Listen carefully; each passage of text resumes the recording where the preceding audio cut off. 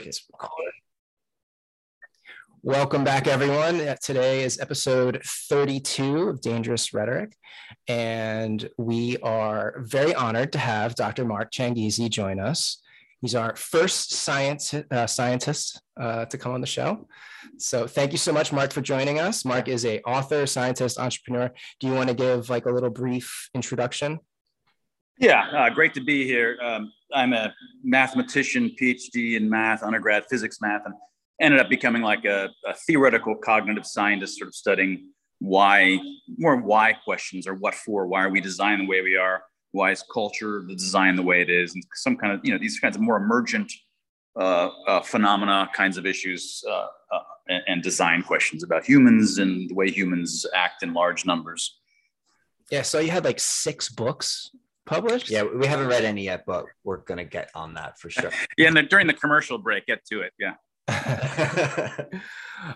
So Dr. Mark, you've been very outspoken during this whole pandemic craziness. Do you want to tell us a little bit about your trouble with YouTube? What happened just recently? Yeah, I mean, like as background in terms of very outspoken, I mean, I didn't realize that this is going to become a left-right political thing. Back in March 10th of 2020 was my first tweet about this, and at the time, nobody was saying anything like what I was saying. I couldn't find anybody. I was just like, this is clearly a mass hysteria. Everybody's prefacing the word pandemic with deeply dangerous, totally novel coronavirus. It was just obviously hyped up, and just everything about it was hyped up. And I said, this is going really badly, and it's going to go really badly really quickly. And I just said, I keep my mouth shut for historically as a scientist who's a libertarian. And all my colleagues are far left, and all of my science communicator journalist colleagues, because I write books and things, are all far left. And it's like, there's no reason to get into these sorts of minor hysterias that are always with us, woke stuff and global warming stuff. These are things that hurt society, but at sufficiently slow friction rates that you can survive. But this was just clearly gonna, it was primed to wreck things so quickly. I just felt like I've got to come out and start talking about this. And it wasn't a left-right thing, at least in the beginning. Plenty of people on the left were on my side. Some of my first colleagues that I found against this were communists, because at least communists understood you can't freeze an economy. That doesn't even make sense. And it, of course, eventually transformed, despite Trump being, the one who was providing these guidelines that all the governors were following for lockdowns. It's still somehow his heart wasn't as much into it as the left eventually was. And so it became a left-right thing, even though it has nothing to do with left-right per se. It's about freedom versus authoritarian. Yes. So I've been out on this, slowly finding more and more colleagues over time, but I'd say this is, except for things about free expression, I never really intended to become a political, and I don't consider this political in the left-right sense. So I always had kept my head down, just not really feeling it was worth even getting into these sorts of things. But really, there was no way to keep your head down, and I'm glad I spoke up, and I just wish more academics were, but unfortunately, most of them are brainwashed. Yeah. How has your life changed? Has it changed drastically since you decided to speak? Just my life in general? Yeah. Certainly it's taking your career and stuff too, all of that, because I know people are taking some serious hits in their careers and their jobs. Yeah. I mean, for me, I would hope that I would have done this had I been in normal academia. So 10 years ago, 2010 or so, I decided to leave regular academia. I'd been at University College Cork in Ireland. I'd been at Duke and Caltech and, Rensselaer Polytechnic up in New York. And then I had decided to start my own research institute with a colleague, Tim Barber, and then start some companies around that. The idea was to buy my intellectual freedom, because as a theorist, in academia, we're constantly begging for grants. You write 20 grants and you hope to get one. And then when you get it, to get a grant, you've got to basically, say that you're going to do 3 years worth of bullcrap experiments that I didn't even want to do because I'm a theorist. So I was like, even if I win this game, I lose, because I'm stuck doing 3 years of experiments to do some bullcrap grant that I didn't even want to get, but you're just playing this game. So I said, I want to win my intellectual freedom so that I can do the kinds of things that we romantically wanted to do when you went to graduate school, which is like work on a project for 3, 4, 5 years and have this big dissertation level, one big grand unifying, you can't do that in academia. You got to publish 3 or 4 times. So anyway, I left academia, and that has given me a kind of intellectual freedom, both to do great big projects, which I've continued to do, But also, as it turns out, it may have given me the level of aloofness to be not brainwashed. Had I been in academia, I might have just been so swamped by the echo chamber of their thoughts that I just was never had the opinion that I have now. Or I may have had the opinion right now, but I would just been so afraid of losing my job that I, just kept my mouth shut, like so many people that I know do. I hope that I wouldn't, but I one of the main points that I like to make in my Science Moment series on YouTube and elsewhere is understanding these psychosocial forces. We are all susceptible to them. None of us are above them. If I escape this brainwashing, it's only because I've purposely tried to make my life aloof for intellectual sort of academic reasons, so to be a good theorist. And I've always tried to do it politically as well. And I think that is what allowed me to escape the sort of the brainwashing that's happened. Yeah. Jordan Peterson talks about this often, and I bring him up a lot because I like him, but he talks about how when we look back at the periods of, say, the Holocaust or, the stuff that was going on during the Bolshevik Revolution and all that, we all like to think like, oh, I wouldn't have been a Nazi, or I would have been the one who was hiding Anne Frank in my attic and all that stuff. Right. And I think we forget, like you said, we are susceptible. And Solzhenitsyn said, the line of good and evil runs through every human heart. And what it comes down to is were circumstances different, or say you were alive back then, the chances are very, very high that, yes, we would have been Nazis. And I think we all want to think well of ourselves, that in these times, right, of turmoil, that we'll do the right thing and act in the noble way. But it's not realistic. And I think the more we realize we are susceptible, that's how we become less susceptible to becoming authoritarians. Right. And a lot of people see, that if they hear you mention the Nazis, they're saying, are you accusing us of being racist? No. And so then, and the reason I like to mention, I mentioned, it's nice to mention multiple of these totalitarianisms. So you're not looking as if you're accusing the people today of being racist. Cultural Revolution in China, or the Bolsheviks could have been one, but the Cultural Revolution in China, it's a class thing. Nazis, it's an ethnicity thing. And in Iran, where my family comes from, it's a religious thing. All of these, they're very fundamentally different kinds of bases for discrimination and who the unclean enemy are, but they're ultimately the same underlying psychosocial forces of these disgusting, unclean people who have not joined the righteous club.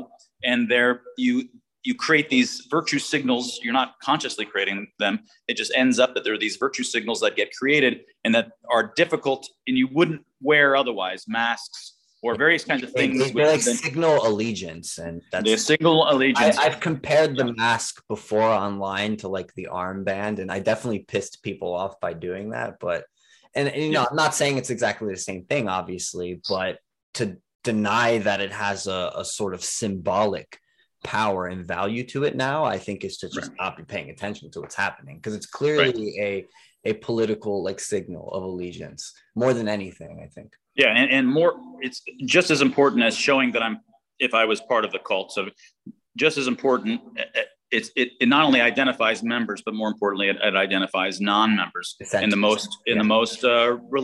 most extreme non-members who are willing to actually push back. And then once you can identify the non-members, you can punish them. And that's exactly what the masks and mandates and vax mandates have done. And it's already done. I mean, in many parts of the world, it's already done. We already have virtue signals which have become embedded in society, identify the enemy and banish them. Literally, right? It already happened. It's already happening right now, right? This is not something and that's what these virtue signals do. And that's what they're doing. And literally people have lost their jobs and are under the threat or are already banished from society. Yeah, it's no longer a matter of we're heading towards totalitarianism. It's no, we've actually sort of arrived at an early stage of it. We are already in the midst of it. Yeah, Bob Altemeyer did some interesting research. I don't know if you're familiar with him, but he wrote a book. He wrote the book on authoritarianism. He called the book's actually called The Authoritarians. It's a free ebook. It's available online. And his research basically shows that like roughly half the population has these authoritarian tendencies, whether it's that they like to glom on to a external sort of group that gives them, you know, how to live their lives. They become very pious people, very religious, or they get like almost emotionally and like psychologically invested in any sort of, you know, like group that tells you how to live your life. And then within the authoritarians, there's the people that prefer to tell people what to do. And then there's the people that like to follow. And then on the other side, you have more individualist type of people who like to come up with their own set of rules and morals and ethics that they live by, you know, just by going through their life experience and learning different systems and taking bits from here, bits from there. And it's just, this is a fundamental part of human nature. And it kind of makes sense because in our period of evolutionary adaptation, we were living as, you know, family-based tribes where, you know, you had to really cohere as a group in order to survive and prosper and reproduce. So we have all this like leftover stuff, you know, from this period of evolutionary adaptation that is still influencing us today, because, you know, like evolutionarily speaking, it's that period is just like yesterday. It's like, you know, just the rate that evolution happens is very, very slow. I wanted to switch gears a little bit and ask you about the origins of the COVID-19 pandemic. Have you looked into the lab leak theory, Peter Daszak, you know, the Wuhan Institute, and any of that? No, I mean, I know about it, all of these things, but I haven't really done the deep dive and sort of wrap my head around the. From my point of view, it's obvious that it really, you know, one of the more plausible hypotheses is that it's a lab leak. It's really, really hard to contain respiratory viruses. It's practically impossible. They're aerosols. It's like just doing experiments all day long with this smoke stuff and trying to all keep it contained, which you can only do with like plastic kinds of materials. Yeah. Of course, you know, it's very common that they get leaked into and someone gets sick who works there. And then, of course, they go home before they realize it and it spreads. So that's, I don't know whether that turns out to be, you know, there's a whole lot of genetic sampling, all that, you know, but that's the most obvious hypothesis, the most plausible one, and why it was ever thought to be the least plausible one in a conspiracy is of course both mind-blowing and obvious, because the people who funded it and, you know, did gain of function research, however, I don't think that they made it particularly gained in function, since it's still actually a relatively weak virus, so to speak, with a really low IFR. But nevertheless, the people who funded it are now the people in charge of telling us what to do about it, which is exactly why they're going to potentially hide the fact that they did it. So I think it was probably just an accidental release, a mistake, early 2019, even as far as I can tell, or even I don't know exactly the origins, but a lot earlier than people thought. And they were shitting themselves basically as they realized this was expanding, and a lot of this is a kind of cover up after the fact. But I don't think it was purposeful. I don't believe these kinds of things that there was some purposeful of it. Let's do this, and then we'll cause hysteria, and then we can use that. Then all of these big tech companies can grow, and we can kill a lot of people. Then leveraged what happened, leveraged hysteria, and grew and filled vacuums, and, you know, corruption, all this stuff. Yeah, but in terms of it purposefully started, no. There was a lot of people ready and, you know, prepared to leverage this kind of stuff if it ever happened. I think rich enough to do it. Yeah, I think it's possible it could have been released, but yeah, that's not something I don't think we can ever really know at this point. But what we can see, like you said, for sure, is that the situation was taken advantage of and was seen as like, oh, this is a perfect opportunity to like grab more power, to increase surveillance, to change the economic landscape, etc. So I don't even think it had to be something deliberate. I think just people in power will always use a crisis to try to obtain more power or to increase their power and to keep it, right? So I really think they had to cause the crisis for that. Right. And even 99% of the people who are trying to get more power in government, they really believe they're doing good things. That's the dangerous thing about totalitarianism. You know, the neighbor on the street that's attacking you for not wearing a mask or jogging too closely to somebody without a mask and all this little bullshit, they really believe they're doing the right thing, right? And these politicians, the local ones, and creating these ordinances, and the governors, and even they believe, because they're an echo chamber that believes it, that they think that they're really doing the thing that increases the safety most. So that doesn't mean that they're not culpable. That is what evil is. You know, that's what evil is in the real world. Evil in movies is that someone twiddling their mustache trying to do bad things. But real evil in the world is, except for like, you know, serial killers or something like this. Real evil at the societal level is almost always on podcast here. And well, hello there. And real evil in the world is people thinking that they're doing good things for you, but they're in fact, killing people and breaking things. And that's what real evil is, It's the mindlessness of it, it's just the unthinkingness of it. Evil just kind of happens in a mechanical way. I don't know if you're familiar with Gurdjieff. He was a early mystic philosopher, but he called evil, or he defined it as unconscious, involuntary manifestations. I always found that an interesting description of what evil is, because it doesn't have to be a deliberate thing. It's just that mechanical, hypnotic slumber that we're pulled into, and we're going with the motions of things. And I think how easily it is to, lead people into a terrible direction, and they just think they're just going with the motions of it. I was just following orders, and it escalates to the point where, well, we know where it could go if you look at the early 20th century. So. Right. And I think it's easier for people to wrap their minds around it if you're just talking at the level of a mob on the street. You can often have evil at the level of a group and barely any evil even at the level of the individual. And so even at the level of a mob, you can see this. So you've got, let's say, 100 people, and each of them may have just thrown like a pebble, a small rock, or they're just if you just take what any one person did, it was barely anything, right? But it's the totality of it that ended up wrecking the whole block and breaking heads and so forth. Yeah. And but individually, look at each one, you kind of I feel like no one was responsible. It was only the responsibility and the evil really came out at the emergent level, because each individual you watched them were kind of shy and barely did anything. But that's enough. So and at the societal level, it can spread itself out even more, so that each person is barely, you can barely even see any responsibility. And yet tremendous evil is being done. And it happens collectively. I'm just going to kind of pass the torch to Brad a bit, and maybe you want to riff a little bit on Lobachevsky, because I think this is really related to what we're talking about here in political ponerology. I feel like you could explain it better than me. Oh, so, well, I don't know if you've heard of this. There's this very obscure book called Political Ponerology, which was written by a Polish psychologist who lived through the sort of Nazi and then the subsequent communist takeover of Poland in the mid 20th century. He ended up emigrating to the United States in the 80s.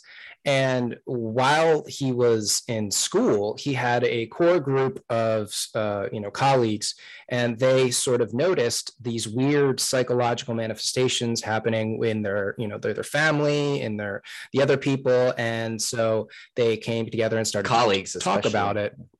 And they ended up putting this book together, which was basically, it's called Political Ponerology. The word ponerology comes from the Greek poneros, which means evil. So it was actually a scientific attempt to study macro social evil. So Lobachevsky, just to cut him really quick, but what he wanted to do was, he felt that the problem of evil, too much of the focus was in the realm of philosophy or religion, and that there needs to be, I guess, a more scientific approach to studying the concept of evil. What is it? Mm-hmm. So he invented this thing, ponerology, which is literally the study of evil. So they wrote this book, and the book itself has a very interesting story. The first copy, I believe, got thrown into an incinerator moments before the secret police busted in on their group. The second copy ended up getting sent with a courier to the Vatican in Rome. And for some reason, they didn't make a backup copy because that was the end of that one. And the third copy, I think he had to reconstruct the whole thing from memory. And so that's what we have now is this book, and it's really a direct English translation from the original Polish. So it comes in, the language is kind of clunky, it's There's a lot of jargon. He also has to invent a lot of words to describe the phenomenon, because we didn't have the words in order to talk about what the things that he was observing. So he basically talks about ponerogenesis, which is sort of how a normal social movement can become infiltrated by pathological personalities or people that have personality disorders, and slowly the group or the organization, whether it's a political party or a country or a business, it slowly becomes the opposite of what it was originally intended to be, and more pathological personalities end up coming in, while more normal people who have functioning consciences end up leaving because they feel alienated. So he goes through in this book and basically describes the whole process, and it's very interesting because it relates sort of to what we're seeing today as more people become sort of pathological in terms of their obsession with what I call it a minor respiratory illness, because in reality it really is a minor respiratory illness. Yes, some people have a very tough time with it. Mm-hmm. Yes, some people are very susceptible to having a very tough time with it. But in general, it has a very low IFR of like 0.025%, depending on, an average. And it's just, it does seem to be minor. It's actually, the flu is technically more dangerous to children, for example. So it just strikes me how, we talk about it in terms of a cult-like mentality. And it does seem to have a lot of people wrapped up to the point where, they have their masks on, talking about virtue signal, they have their masks on in their Twitter profile pictures. And I'm just like, you guys realize that doesn't do anything, right? Yeah, but that goes to show that it's a signal. It's a symbol, that's the point of doing that. It's not to protect anyone. Like, why else would you put a picture of yourself as your avatar with a mask? It's to show people, hey, major players in sort of what he calls like macro social evil end up being these pathological personalities, including psychopaths. And psychopathy is a very interesting topic. I'm not sure how much you've ventured or dipped your toe into that. We talk about it a lot here. It's something I've spent a lot of time researching. But generally psychopaths, we have this sort of serial killer understanding of them, where there are judges, doctors, lawyers, like they can also be psychopaths, and they can be very successful at concealing their true nature from the wider world. Well, the misconception, like you said, is that psychopaths are like crazy violent killers, when that's honestly a small subset of them. Most psychopaths just operate on the shady side of the law, and really it's just there's no conscience there. But you put one of those people in power who's like charming and coercive, and there's no conscience there, well, you see what happens in that. I kind of view the conscience as a mechanism that can be turned on and off, and most of us haven't. What makes a psychopath is that mechanism is simply, it's like not there. It's not a matter of it being turned on or off.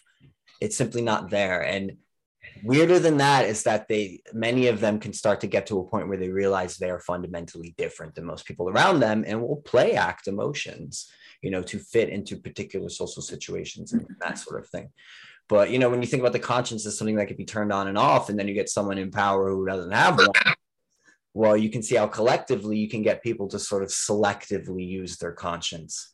And maybe they'll care about their dog dying or their grandma, but as soon as this person, is ostracized for a vax pass, or, maybe you're racist, so you love your white friends and family, but as soon as a black person is getting, beat up or something, you don't care. So that idea of having a selective conscience is kind of, that's how I look at it. It can be turned on or turned off, and a psychopath doesn't have. Yeah. Well, see, look, I disagree fundamentally with those kinds of viewpoints, actually. I mean, but there's two different. So, for example, both mass hysteria and evil. So, for example, you may have seen this video that's coursing around. I'll start on the mass hysteria side. It's a nice video showing both some of these historical mass hysterias where everybody's laughing for a week in some small town in Europe someplace, or whatever it might be. And they often try to explain these emergent phenomena by saying that the individuals are hysterical or irrational. And I don't think that that's the case. I think that a 21st century, the way I like to describe it, is if you want to understand these emergent phenomena, they really happen at the level of the emergent, at the emergent level. The individuals are fine, so to speak. There's nothing wrong with the individuals. They're acting just like you would, were you to be in the network with the connectivity that network has, in the narrative that's been built by virtue of being in that network, in that particular kind of network. And the same thing for evil. I think when you start to, sure, there's a few psychopaths out here and there. I think in reality, most psychopaths are dumb, socially inept, and can't carry off the faking of it for very long. Real people that when you people start talking about their political enemies, Trump is a sociopath, whatever, Clinton is a, they are trying to come up with a theory, and it often can make sense to them, because when you want to explain bad things that are happening, you want to find a person who's evil or a person who's psychotic or something at the level of a group or an individual, like, you know, organization that has some intent. But I don't think that's what's going on. And I think that what real evil is almost all the time, except for the occasional Ted Bundy, most of these people aren't psychopaths. They really are a regular old folk that could well be you or could well be your dad. And there's nothing they have a conscience just like you. They're just like you. But when you're in a network, and that's what's hard about explaining this, is that these things really happen. Once you're in this network, you end up believing everything that we all believe is based upon what other people believe that we believe have high reputation. You don't do science yourself. And even me as a scientist, I have a dozen or 2 different things that I've done over the years that I believe because of the data. The rest is because I believe high reputation people, either online or other scientists or certain news organizations that I trust, or my mom or whatever it might be. And if they all start saying things that are a little bit wrong, and then I say it, and then an echo, you end up with the wrong kind of dynamics. We can all end up believing crazy sounding things, and it ends up part of our narrative. And the interesting things about narratives is they have very similar properties to blockchains. The reason blockchains and cryptocurrency works is because, or the reason that it's difficult to get something like cryptocurrency to work is because it's a decentralized currency. There's no centralized bank that can do it. That's the whole point. You want it to be decentralized. But to make that work, you have to have this blockchain that's distributed, like this history of who gave what crypto coin to who over the last week and forever into the past. And it can't be fucked with, right? Now, the same problem happens for reputation. If you have a social group, I argue with you and I say, Dan, you're wrong. And you go, no, you're wrong. And like, no, totally, you're wrong, whatever. And it turns out that I was wrong, right? Then I lost reputation, but that's also a decentralized currency, right? It's decentralized and has to be tracked by the tribe because there's no central bank of currency. So the tribe then creates like gossip. Yeah, Mark was a dick the other day to him. And it's so funny because he's always doing douchebaggy things. And it's just that, so Mark was wrong about that and he lost. And that these add up, and each block being added to the chain is sort of the gossip. That's the history of that tribe or that group, and it amounts to what is a social narrative. And it turns out to be it's very hard to roll back for the same reasons the blockchains are really hard to roll back. They have a lot of mathematical analogies that makes it work, so that we can't just fake it and say, no, I won the argument with Dan. What are you talking about? And then no, it's distributed, so everybody knows. And it was that's what happened. Because if I wanted to fake the last year of gossip, I'd have to come up with some crazy explanation that explains all of the things that happened, but with me getting all of the cred, all the reputation. So it turns out to be very hard to undo.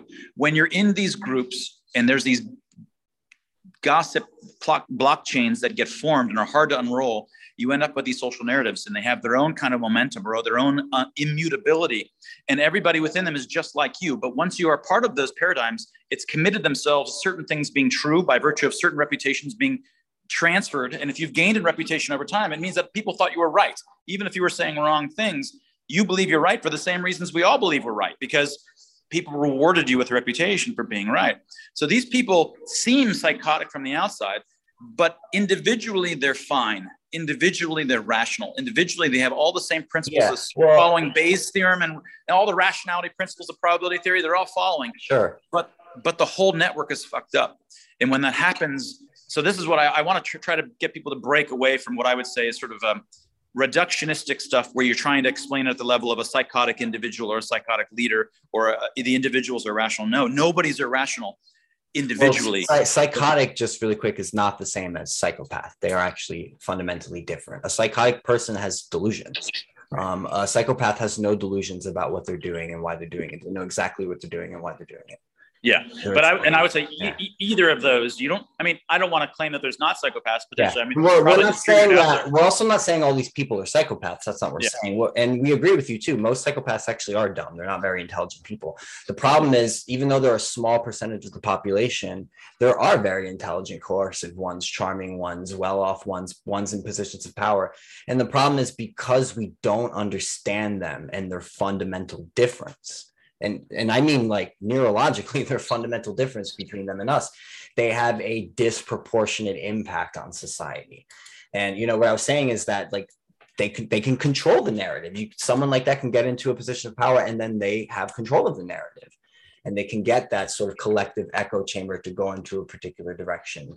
But I mean, like, I don't want to claim that. I think occasionally that kind of thing very rarely might happen, but I'm not convinced. I think they're all around in society. You know, they're not just in positions of power. Like a psychologist can be a psychopath, like a teacher can be a psychopath. You know, it could be, you know, someone you met at the bar and then you start a relationship with them and then they size you up right from the beginning, and then they form a personality that they think Mark wants to see. Right. And then they infiltrate Mark's life, and then they date you for 10 years and drain you dry. You know, they didn't break any laws. They just don't have a conscience, and they don't care. They will pretend to care to get stuff.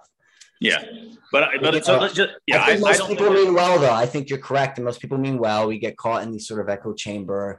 Like, you know, I thought the blockchain analogy was really interesting as well. Yeah. But you know, I think there's probably a lot of psychopaths or I'm not even sure about these distinctions, but I don't think that that's key in understanding these kinds of events or the kinds of evil that happens in the world. It happens, you know, there's always a distribution of these of psychopaths out there everywhere, both at the low levels and the high levels. And what makes, and sometimes they're amongst the groups that are in charge, and sometimes they're not. I think that really the key, though, is the healthy human is where the problems are, because healthy humans are psychopaths. We're all psychopaths. That's the problem. We have a pathology. We walk in with certain kinds of innate biases, which work really well in certain circumstances. But when things go wrong in the social network, and you end up with a sick network, which makes all of the individuals look sick, but they're perfectly healthy humans, and that's what just humans are. And I think the first order, that's what we have to understand. So that's what I started a research institute earlier this year called the Free Expression Group, FreeX. Which is about trying to understand these kinds of events, understand these social networks, and really taking this very radical view that it's not about the individuals being psychotic or evil or crazy. None of those things matter. It's all about the levels of the group and understanding these emergent phenomena, and really having the tools, the physics-like mathematical tools, computational tools for understanding how these emergent phenomena happen. Because we're not going to understand if we can't understand. I mean, it's about free expression and how free expression works in social groups, but also how hysteria and mass hysteria spreads, and all of these, you know, how it all works. That's what the research, my seventh book will be about that. Do you think there could be people in power who say want to understand the group mind or the collective mind, so they can then deliberately manipulate the group mind or collective mind? That's potential. Yeah. I'm not. So like Bernays, are you familiar with Edward Bernays? Not real. I mean, I've heard him, but I know. Yeah, so he wrote a book called Propaganda. He wrote a bunch of books actually, but he was the nephew of Sigmund Freud. And, you know, what he was doing in his career, one of the things he was doing is he would consult with politicians or with corporations and figure out how to sell their ideas or sell their products, right? And his whole theory was that the group mind, the collective mind, if you understand how it works and functions, you can manipulate it and push it into a particular direction, or this direction, that direction. Let's pivot a little bit. I want to talk more about COVID. So I want to ask Dr. Mark, what do you think about these mandates? These jab mandates? I think we know what Mark thinks about. Well, I just want to hear him. Let him reiterate, though. Yeah, I mean, we kind of hit that. I mean, part of it we hit earlier. Of course, well, I mean, there's the epidemiological side that they make no epidemiological sense. They don't even make, even if it turned out that they were sterilizing, that is, that if you take the vaccination, then you don't catch it and transmit it, then they still don't make sense, because the whole point for having a vaccination program, is that you enhance the number of people who have immunity, whether it's natural or vaccination immunity, within the herd. And so it thereby, it enhances herd immunity. And if you can get it high enough, it really radically reduces transmission. But if instead you push all of the unvaccinated, or even if they were allowing those with natural immunity into society, if they put all of the unvaccinated, not naturally immune people and cluster them into some second-class citizens, well, those unvaccinated, not naturally immune are then all going to cluster together. And then you're going to have unchecked transmission through them by their own standards, which is exactly what you're trying to stop. That's the whole point of having vaccination programs, right? But and then even, of course, these vaccines are not sterilizing. People still catch it if you're vaccinated. and you still transmit it. And you, in fact, potentially for most of the demographics, you're transmitting it at higher rates than the unvaccinated. They have a higher viral load, right? They have a higher viral load, and they're more asymptomatic, which means they're more likely to be going out there and spreading it. So they're a double whammy in terms of spread. So it doesn't make sense on any logical sense to have the mandates. Not to mention that, most of these people, the risks from COVID are less. If you're 40s or, if you're healthy and 40s and younger, it's safer than flu.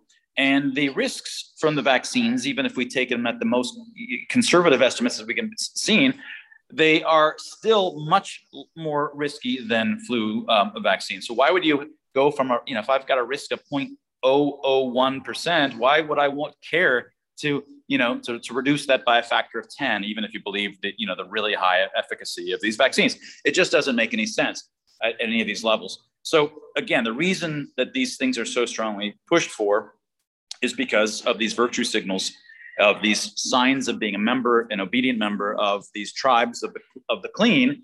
And ultimately, even though no one may be consciously thinking that, these are the kinds of forces that select for, that lead to there being these virtue signals, which are sacrificial in some sense to do, and you wouldn't do were you not showing membership to the group. Yeah, I've seen very interesting data coming out of the UK, mostly in the last couple of weeks. There's just articles about how there was this one article that showed up back at the end of September, and it comes from the times.co.uk. I can just let me see if I can share those so that it's on the screen. And I found it very interesting because it's mystery rise in heart attacks from blocked arteries. Health experts have been baffled by the big rise in common and potentially fatal type of heart attack in the west of Scotland. And, Scotland is also one of the UK countries that has been having a very big success with their vaccination program. A lot of people getting vaccinated in Scotland. And I just keep seeing these kind of headlines pop up, and it's like their level of excess death is at the highest level since January.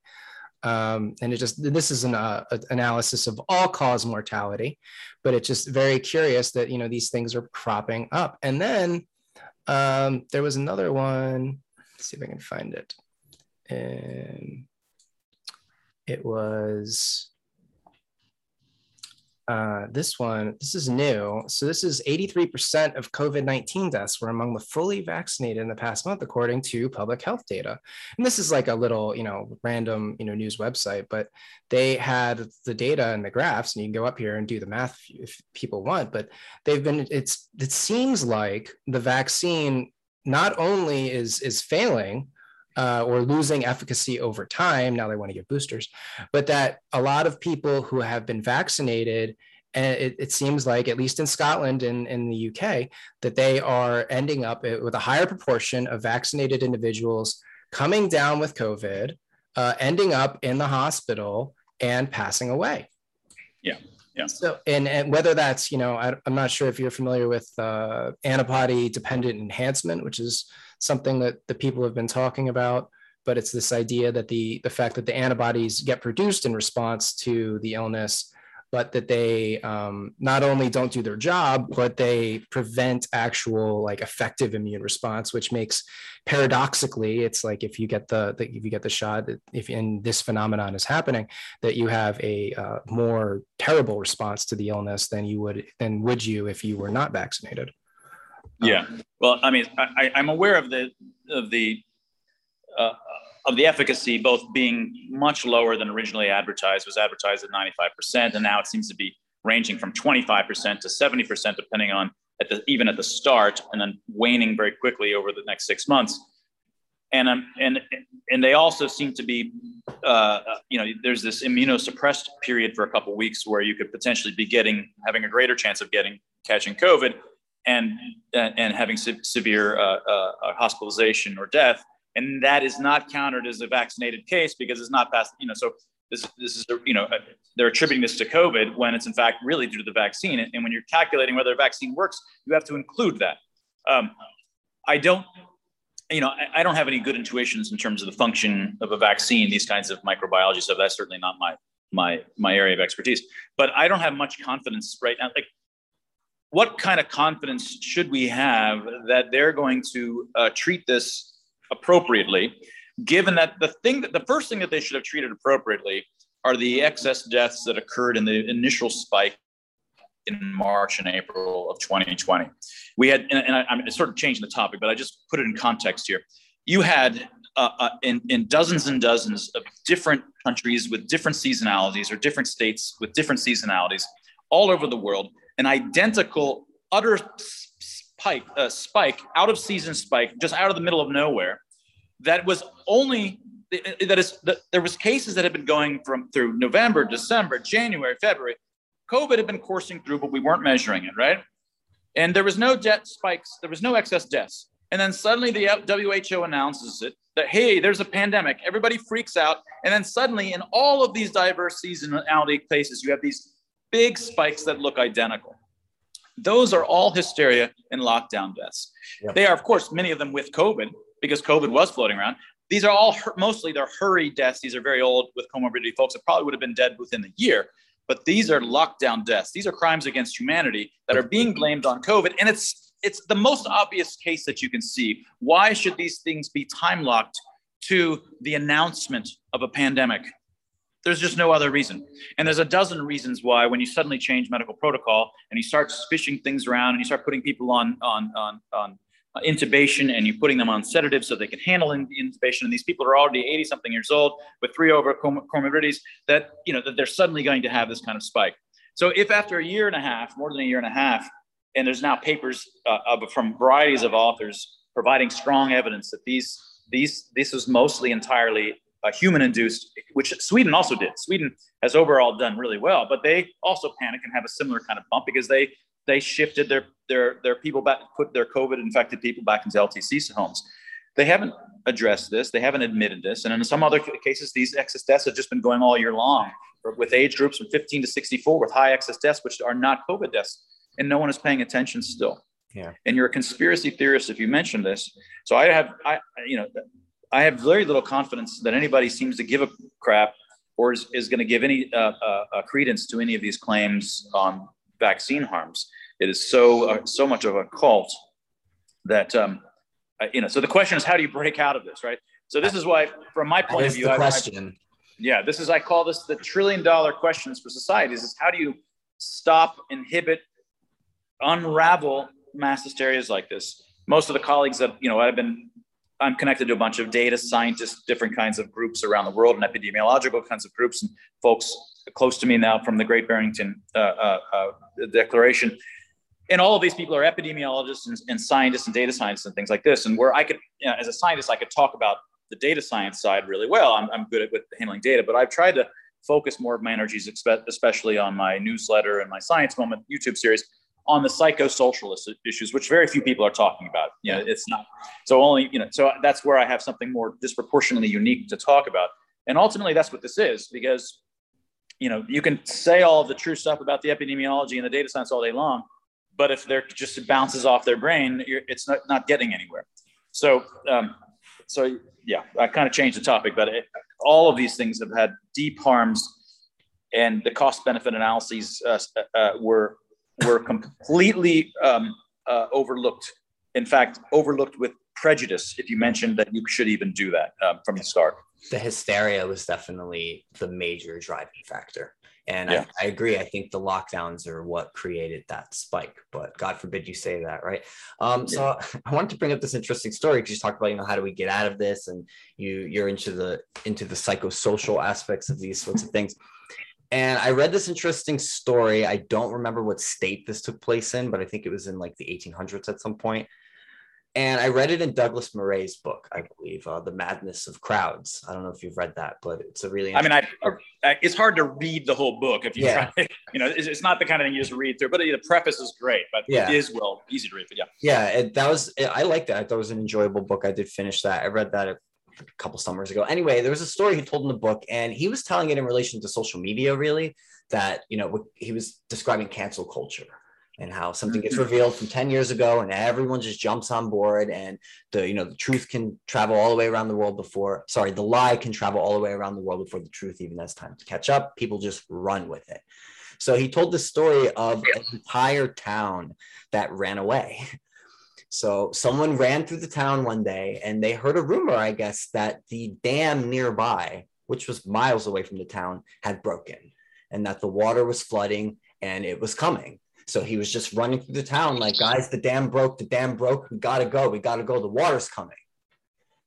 One other person joins him, another person joins him, then another person joins him. And all of a sudden, the whole town is literally running away. And no one thought to stop and ask, hey, is the water actually coming?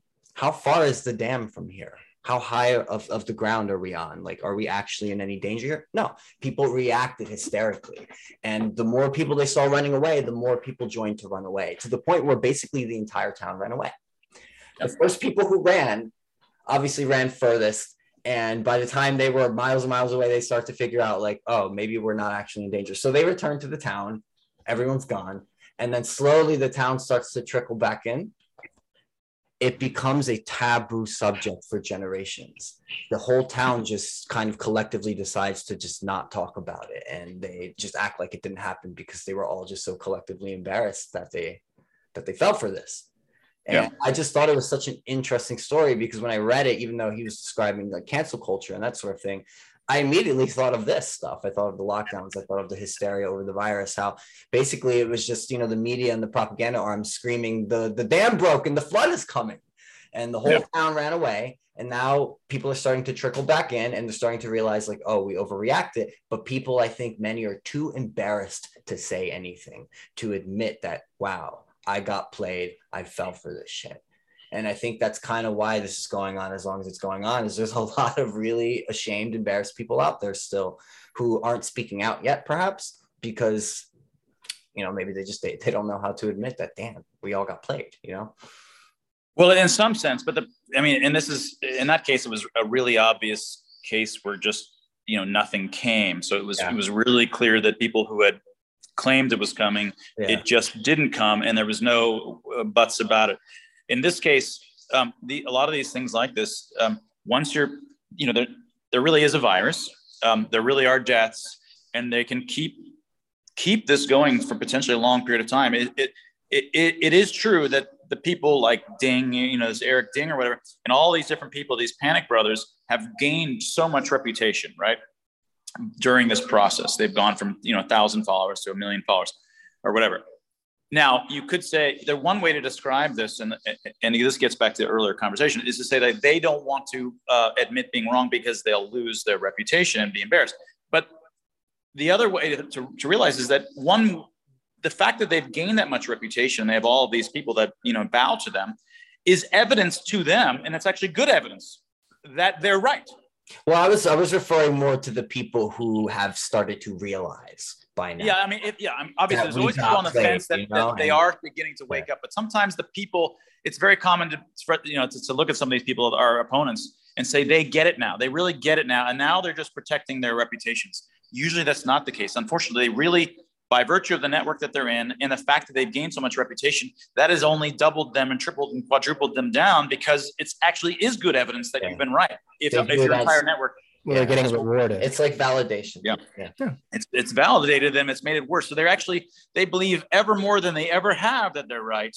And the narrative is really, all of the things so far have been explained within the narrative in this way. And they've gained reputation throughout, which just shows that they're right. Now, obviously, there are some people, and the only reason I'm doing this is because I'm not trying to change those folks. I can't change them. They're basically brainwashed in their narrative. They're not. But there's two different classes of people. There's people that are on our side already in their bones, but they don't have the confidence or the education to know how to argue about it.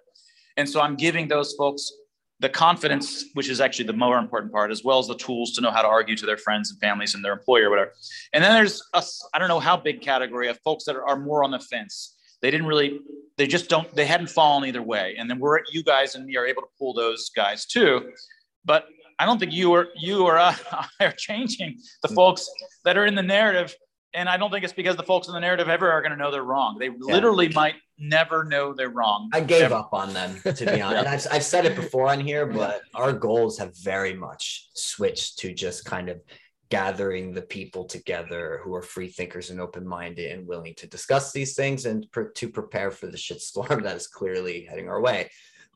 People who are still immersed in the lie, after God, this amount of time, I don't really know what to say to those people, to be honest. Like, I don't think there really is much you can say to those people. No. Get them to come on board. You mentioned, the confidence thing, like people having the confidence to argue about these things. It's more than that, man. It's courage. It's courage too. It takes a lot of courage to come out and to go against the grain, to speak out against what the mainstream culture is saying. And especially when we're seeing a lot of the consequences people are facing for doing that stuff, it makes other people hesitant who may want to, and then they don't, and I think it is important for people to see folks like you or folks like us speaking, because it helps give them that courage, Yeah, we have definitely, it's a large problem with people not really understanding what's going on. And we've got these like competing, I don't hesitate to call them narratives, but they're, basically lying about the disease 24/7. And any discussion of, accurate facts like the IFR or like the inefficacy of the jabs, or who's actually ending up dying and going to the hospital, it becomes this like very bizarro world where you've got these like two competing, like we have President Biden just recently was on the television telling everybody this is a pandemic of the unvaccinated, and he's really like hitting that point hard. And it goes back to what you were saying about them referring to us as like, unclean or, less than, because, and there's just no nuance. There's no room. We're not people anymore. Well, we're the unvaccinated. There's no room for people who have medical conditions that preclude them from getting vaccinated. Like I have an autoimmune condition. I have celiac disease, so that automatically disqualifies me from getting vaccination. But there's barely any room to wiggle there. Like the New York City mandates, for example, don't have any exemptions for people that have medical exemptions or medical issues or reasons. And then there's a whole class of people that are morally and ethically opposed because of religious or spiritual or just their plain choice. And we should allow for that, because this is America, where we should have the freedom to choose if we're going to take an experimental medical intervention or not. And the other thing I thought funny is that, the lockdowns themselves were a sort of experimental medical intervention that a lot of us did not have a choice about. We didn't put it to a vote. There wasn't a law passed. In many cases, it was just governors and mayors declaring this is to be so. And I found that so antithetical to the idea of America and the idea of, democracy, of being represented. It just seems so mind-blowing to me that this is where we're at now in 2021. And like the very fundamental idea of being able to speak your mind and go against the grain and say unpopular things, it's like you can get, canceled or have your entire online presence removed because you're just, you're expressing ideas that go against whatever the establishment narrative is of the day. Right. Yeah. I mean, this is something we haven't talked about yet. That imagine that we had free expression and free speech across all of social media, and Google wasn't deboosting the information, all the kinds of. It would be bad enough. This situation would be bad enough because we'd still be, despite all of our free expressive voices out there, barely being able to get through to the people who are so misinformed and are calling us engagers in misinformation. Right. The people who are calling us misinformers are the people who believe that that the infection fatality rate is 38%.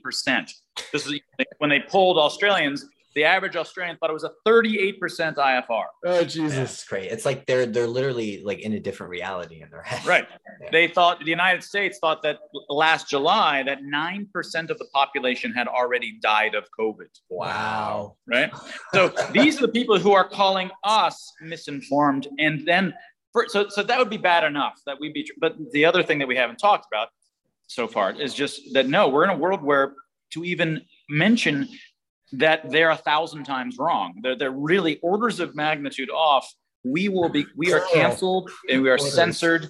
We are suspended. We are kicked off of the venues, all of the venues from being even able to speak. So we have a double, it's almost impossible to make to do what we're doing given these kinds of constraints and handicaps. And so that's really, FreeX was my FreeX group, Free Expression group was really designed to focus on free expression, because all of these mass hysteria things are concern how free expression and the emotional expressions are key, because the way that reputation gets transferred is because I bet reputation when to the extent that I'm disagreeable during kinds of arguments and things like this. If I'm very polite, say, oh, you might be right, never mind, like two chipmunks or whatever, I'm not putting in much social capital. But it's through these kinds of how free expression works and how it works to determine reputation transfers underlies how all of these social networks work and reputation networks work and how narratives work and so forth. So right now, not only there's two different levels of fucked upness. One is that we have these social networks are not just a tribe. They're connected, worldwide connected through social media, which is attempting to be, even if they weren't censoring us, is attempting to be kind of like a social network. But of course, it doesn't have the normal human social kinds of interactions where we're emotionally expressing ourselves, and the bets are happening by virtue of that. And people are able to observe it and watch and gossip and blockchain. The normal kinds of things that would happen in a tribe that kind of work pretty well are all messed up, which is why mass hysteria happened. And then of course, now from top down, even government coordinated with social media and big tech, is that they're just explicitly trying to censor. So the entire ability to have a conversation and move towards the truth, which is how science works and how civil society moves towards the truth, is being destroyed through this process. Yeah, I found it very interesting that the argument being, the pro-censorship argument sort of being like, they're private companies, they can do what they want. But then on the other hand, you've got Jen Psaki coming out and very publicly saying that they're advising these private companies on what to do and to work harder to tamp down disinformation and all this stuff. And it's like, well, if the government is now coming in to these private companies and telling them how to run their business, it's no longer a private company. They can do what they want. And even, I don't even like that argument. I find that whole thing atrocious, first of all. But now we have direct evidence that the Biden administration has been influencing or advising these tech companies on, telling them to work harder to squash, disinformation. And we have people. They're telling them that, and anybody who's banned from one social media should be banned from all. She even said there's no sense in banning from. No, you should be banning from all. That's just a total blacklist across all of them. They're recommending, And how does that not activate First Amendment issues? It's just like, it's unbelievable that they're just pushing this idea. And it's also the most anti-scientific thing I can think about. It's incredibly anti-scientific. It's like you can't even have an open discourse about these scientific issues.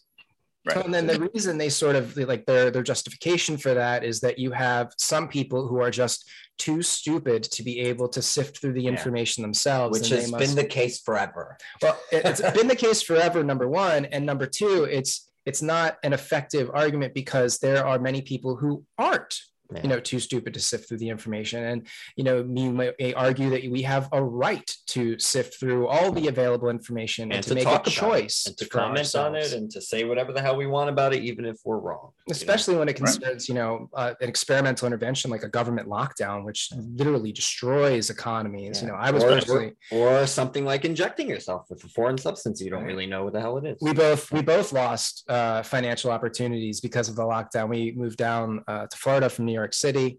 I was doing a Airbnb type of thing and also tutoring there. Daniel was a substitute teacher.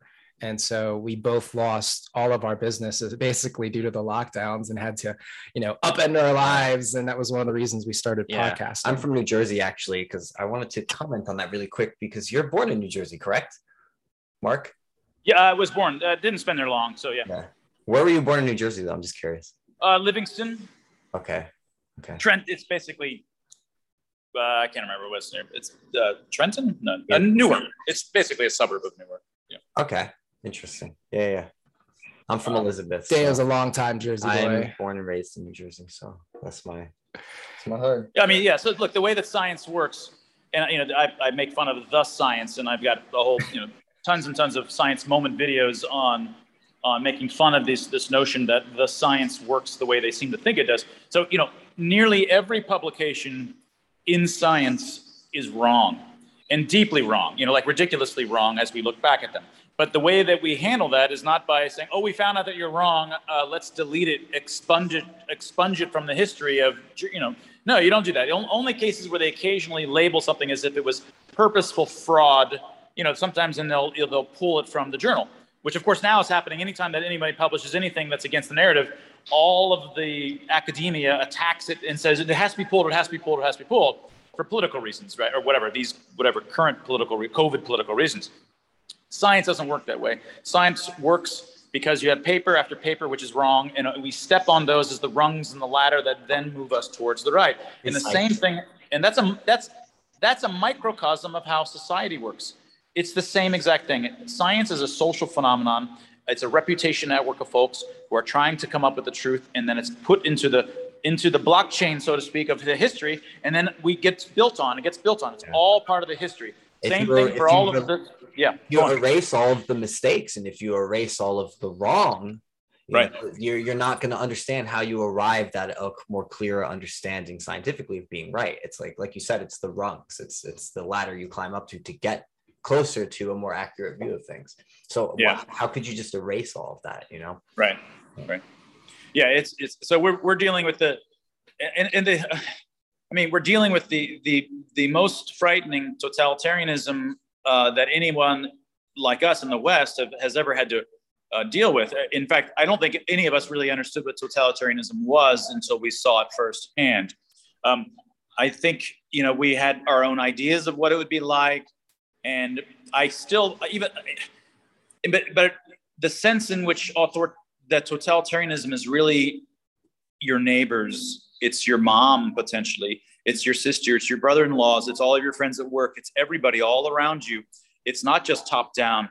It's just, you feel it everywhere you go, that they're judging you. They look at you as unclean. They want to push you out of society. And my wife, who's from Iran, and these ladies there are just pissed off constantly. Half of the ladies there that want to be able to just take a freaking hijab off of their head. But if they're on the street and they're just a curl is coming down, some man or a woman on the street is going to attack them because too much of their hair is showing. These are not people that work for the government. They're just basically masked Karens, the same version of a masked Karen in Iran. And it's the exact Middle Eastern version of a Karen. Right. And they're unclean women. They're whores. They're using words like the word for whore in that language because a little bit of a lock is showing. And it is impossible to unravel that kind of thing. And imagine here, it's the same stuff. It's the exact same ingredients. It just happens to be called the science rather than Islam or rather than ethnic Nazi bullshit or communist China revolutionary stuff. Here it's the science, and it really is scientists using complicated measurements. It really does look freaking scientific compared to the Islamic rule books of all this bullcrap that they're supposed to follow. Imagine how hard it's going to be to push back on the science when it really does look like science. And there really is a virus, whereas in Iran, the women are infectious metaphorically. Yeah, and Jews are metaphorically infectious and asymptomatically. So you don't have to always look infectious, look like a Jew or look like a woman who's a whore. Just the fact that she behaves in certain ways. If you're a middle class or upper middle class, or if you're an academic in communist China, you're infectious. And if you know them, you potentially are already infected. Those are metaphorical infection metaphors come up in all of these societies because they tap into the human disgust sense and makes you want to make them on the out group, makes you push them away as disgusting. Here, they really are. Jordan Peterson has also talked about this quite often himself. Yeah, that disgust mechanism, and apparently Hitler was like a germ freak from what I recall. Yeah. But here, it really is an infection. Yeah. They really are infectious. It really is science. It's just shitty politicized science. We have a lot harder time to undo this because it has the veneer of reality rather than just a metaphor. That's a very good point. I tend to think of it as almost like, I call it scientism, at least in my head. That's my word for basically a dogmatic system that uses the veneer of science. But actually what it is it's like a religion. It's a cult. I jokingly refer to the people that are obsessed with COVID as branch COVIDians. Yeah, you're not the only one. But it's a thing. Yeah. But I find it really strange that people that are theoretically anyway versed in the concept of science, the idea of the scientific method, of transparent and open communication and peer review and all these ideas, that they would, endorse this dogma, this weird, distorted, almost caricature of science. Yeah. It's very disturbing to me. It's creepy because you see some very intelligent people, supporting this stuff too. And, I know certain people in my own life personally who are pretty smart, educated people, and it's just no questions at all. Like nothing, so it's really quite shocking to see it in your personal life. But then, all the experts you see in society who are supposed to be these really highly educated people, it's like you can't see through this shit. And maybe some of them can, and they just don't want to say anything, but I think a lot of them are just, they are sort of indoctrinated, into like mentality.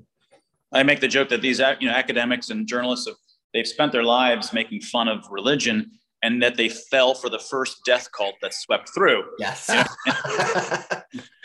And it really is a death cult. It's a death cult. Because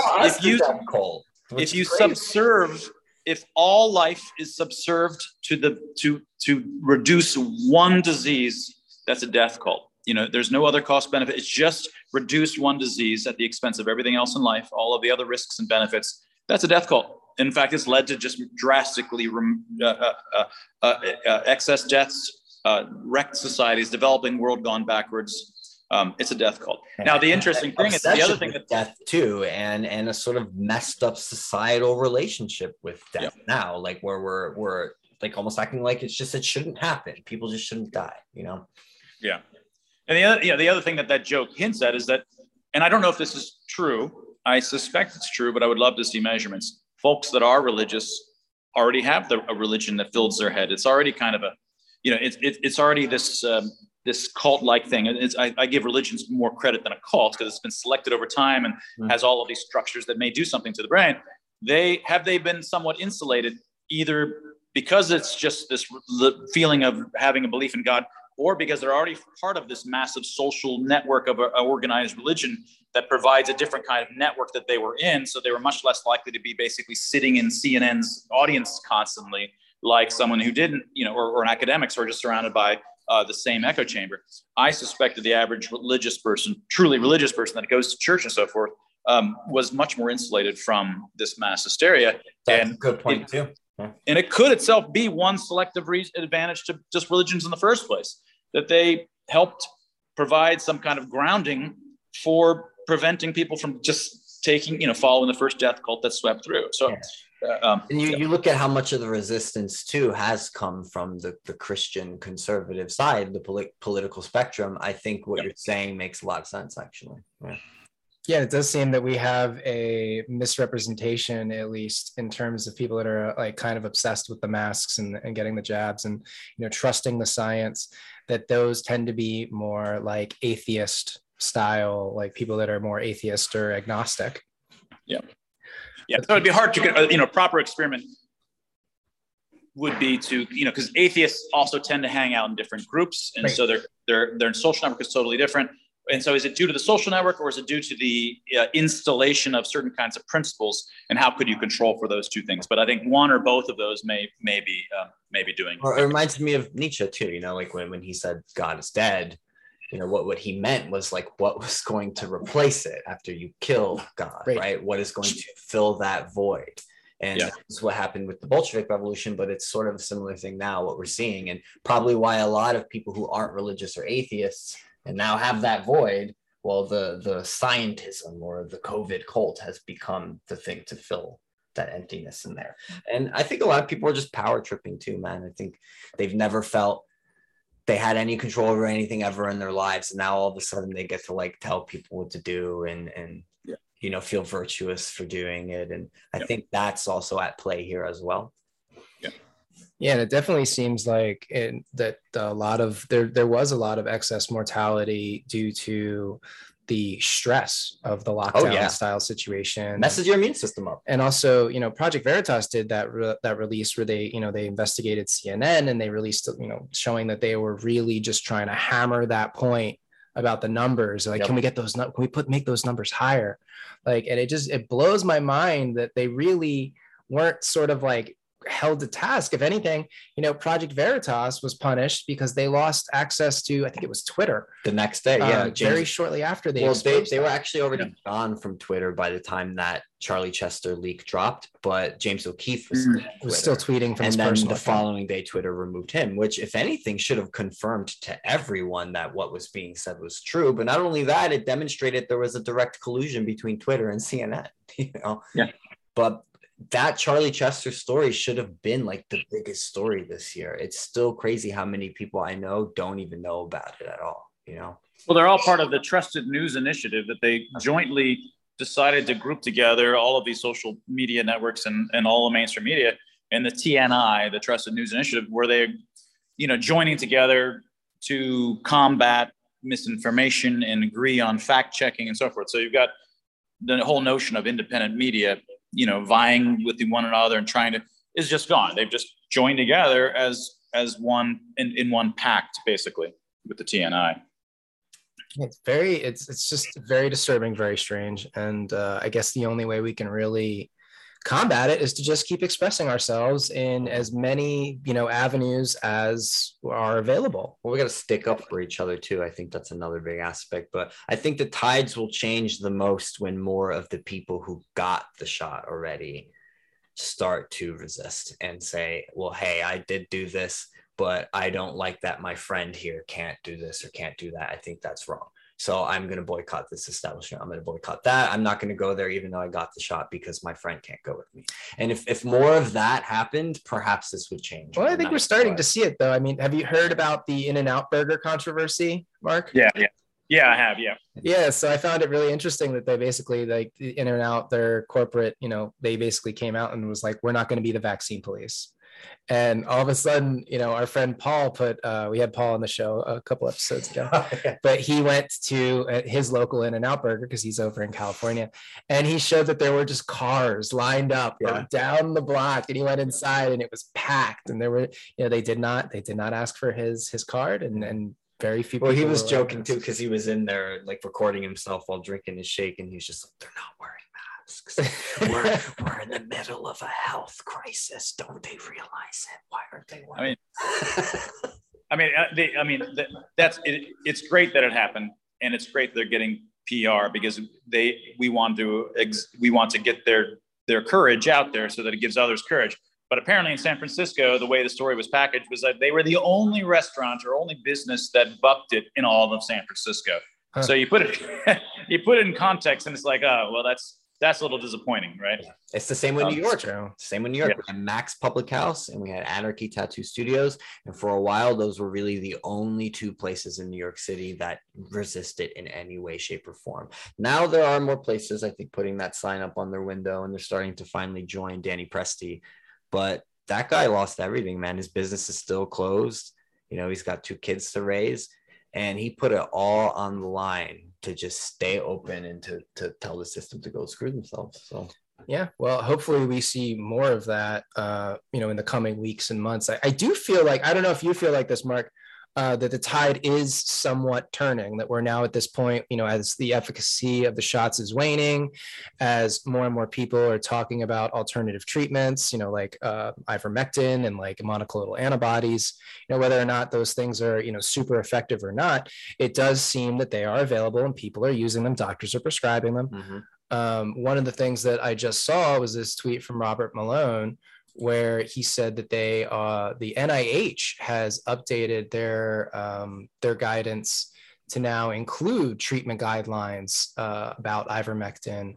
So now they're talking about things like dosage, common side effects.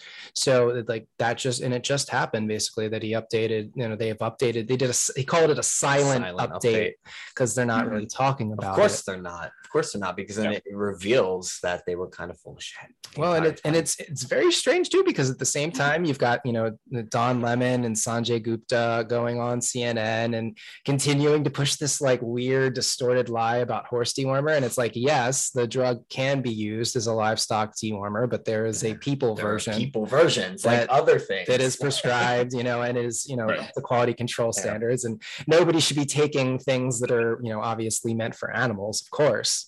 But they were just making this, they muddied the water there so bad that it strikes me like, how are we supposed to be able to determine whether or not the drug is potentially effective when you've got major, media personalities with millions of viewers just muddying the water? And Don Lemon, he doesn't have a background in science. But they're allowed to say these things, and it's not medical misinformation. All of a sudden, like I said, they're doctors. Yeah, and YouTube pumps them up to the top of the page. Yeah. They get all the algorithmic love. Meanwhile, like anybody who dares to say the opposite just gets, they get a little shadow banned, a little down regulated. Sometimes they'll kick you off the platform. Yeah.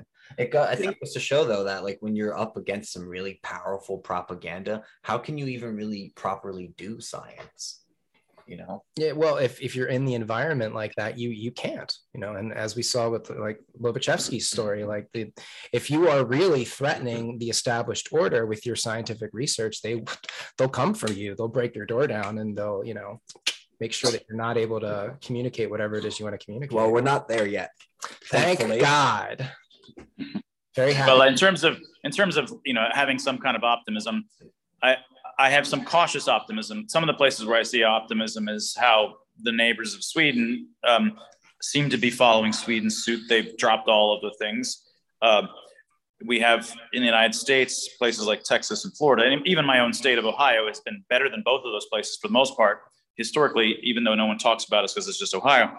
But we haven't done what now Texas and Florida are doing on these, with actual formal laws, which are preventing mask mandates and preventing vax mandates. So they're really on the leading edge here. I find those as great signs. And even if I don't have much confidence that California or New York and some of these other places are going in the right direction, federalism, which I never thought would be, I always would have defended federalism, but I never really thought of it as something to defend us as a protection for mass hysteria. Yeah. I always thought about it as protecting us from Trump and Biden, evil dictators doing that. No, it's really just as useful or even more important to have these, because different cultures end up in their own way in different kinds of cities, and you want them to be able to just move forward and then be a good example or a bad example experimentally to the rest of the nation.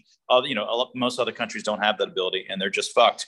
Whereas we can go to Florida now. Yeah. We can go to Texas now. America's unique in that position, I think. Yeah. It's different per place here. It's not like they can just like collectively, federally, mandate all this stuff. I'm sure they could try, but yeah, it would be difficult to do. And it's not, and I don't think it's just, like if DeSantis gets voted out, I think mostly the reason that Florida is the way it is culturally, the people there overall. I mean, of course, there's lots of variability within there.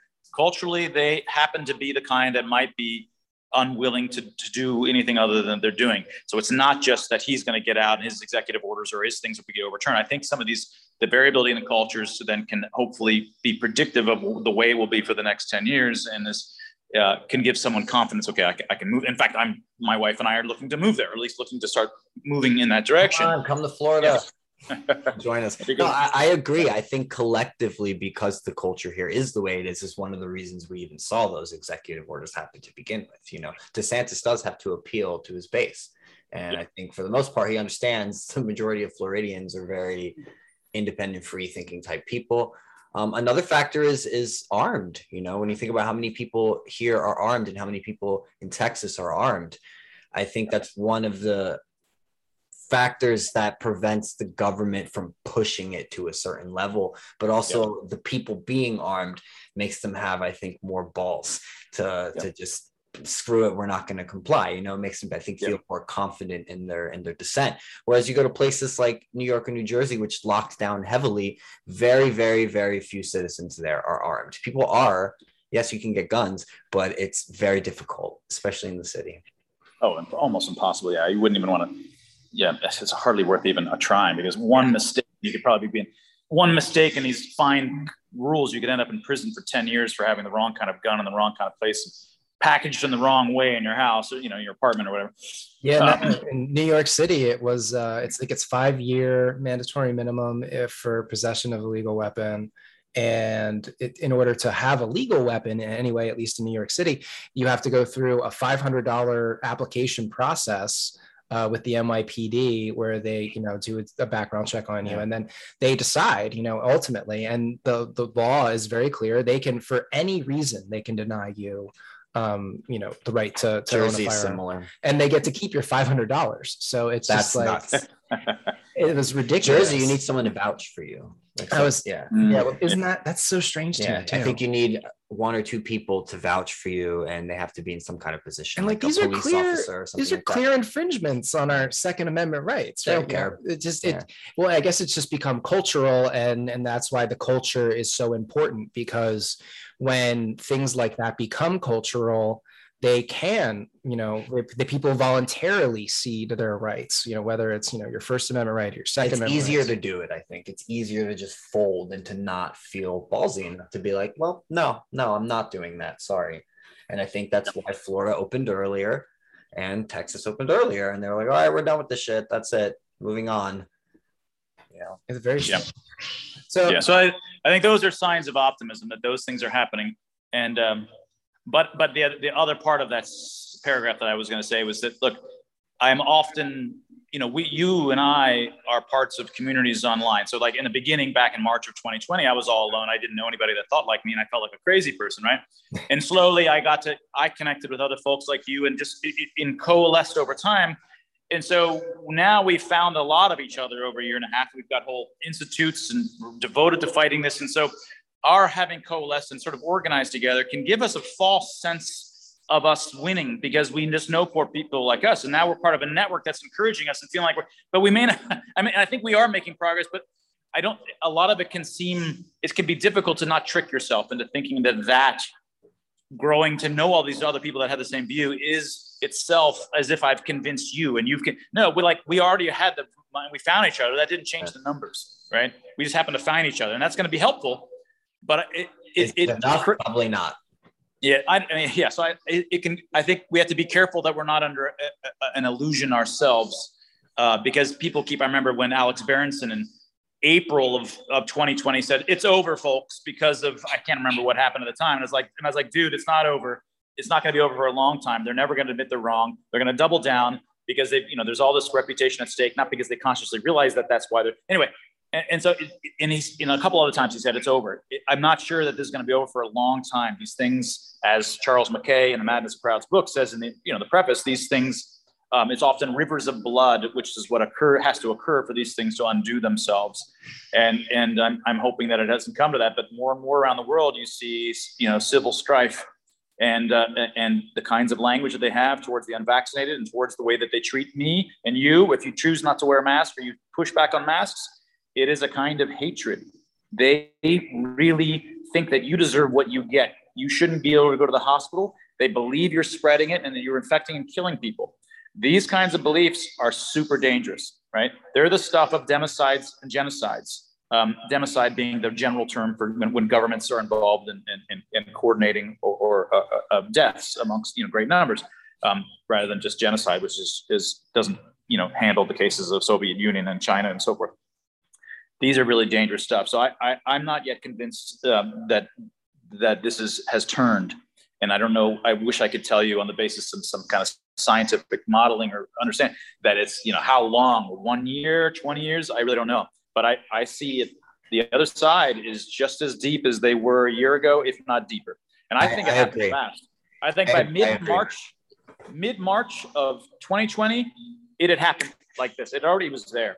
And I'm not sure if they've even deepened or not deepened, but it was already there, and it's not coming off. And I think it's deepened to the extent that there's now a long narrative, and that to undo that is even, you're gonna have to you say, well, then what explains all of this stuff that I believe? Then I've learned all of this stuff for the last year and a half, and I've raised in reputation. You need to go back and sort of re-explain all of that stuff and how I was wrong for a whole year and a half. It's really hard to do. Yeah. So I think we've got a long fight for us, and luckily for me, I have less life to live. So you're gonna have to deal with this shit more than me.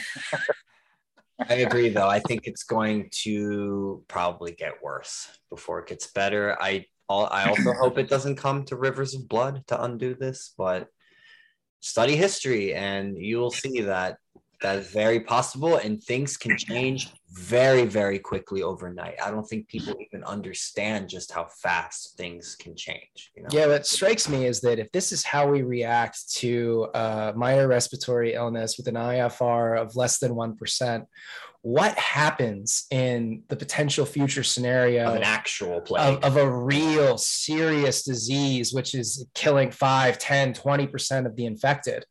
I mean, if this is what we do when there's, less than 1%, like just imagine how crazy the people and the authorities will get if there's a very, very serious plague. It'll be like martial law, basically.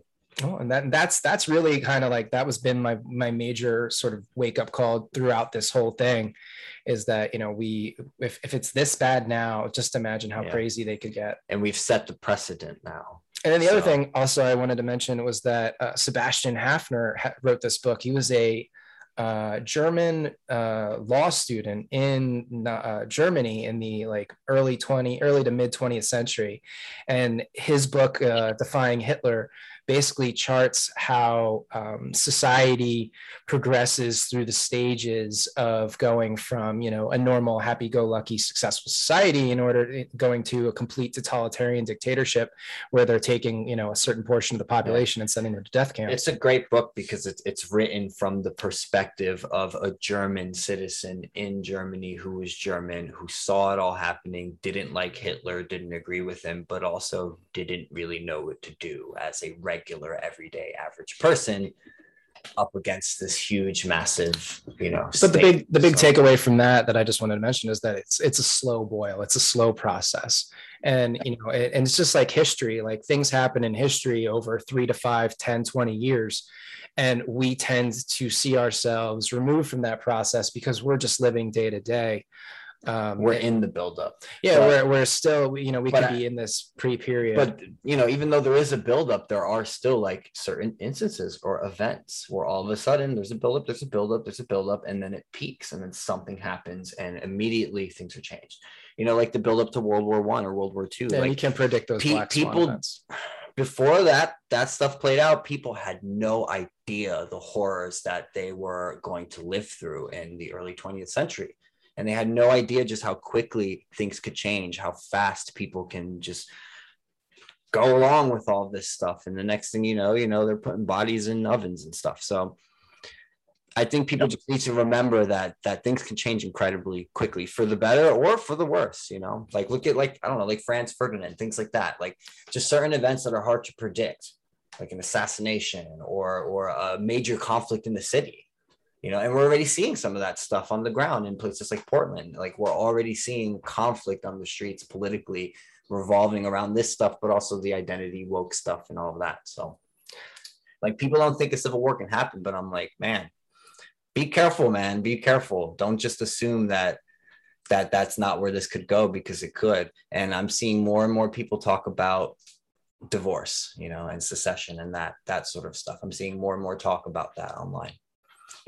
Saying how we share a country with these people. And I understand. I don't even blame anyone for having those thoughts now and asking those questions, because I think they're legitimate questions. How do you share a country with people like this who want to cast us out completely?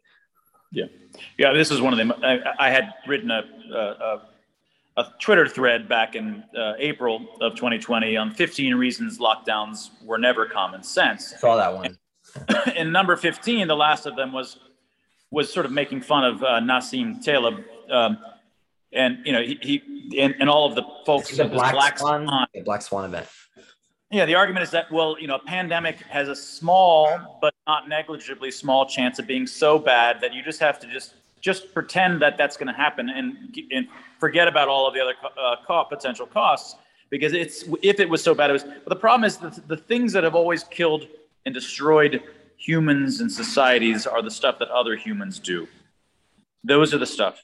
It's all the genocides and democides. The stuff that's killed 60 million Chinese was, other humans and in Soviet Union and Nazis and all of these wars. Is the things that other humans do. And so when you violate civil rights en masse, like they've been doing for the last year and a half, those are the kinds of things that lead to civil strife, small demonstrations, riots, bigger and bigger, these kinds of events. These are the kind of stuff that can then lead to tremendous civil wars, democides, and worse.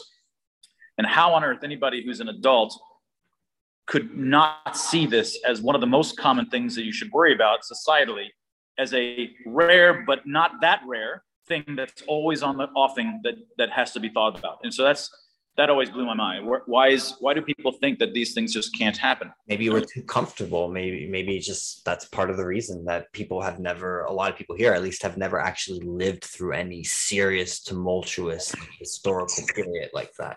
So yeah, they don't know what it's like, and they have normalcy bias. I think they just assume that it can't happen to them, that things are always going to just go the way they're going.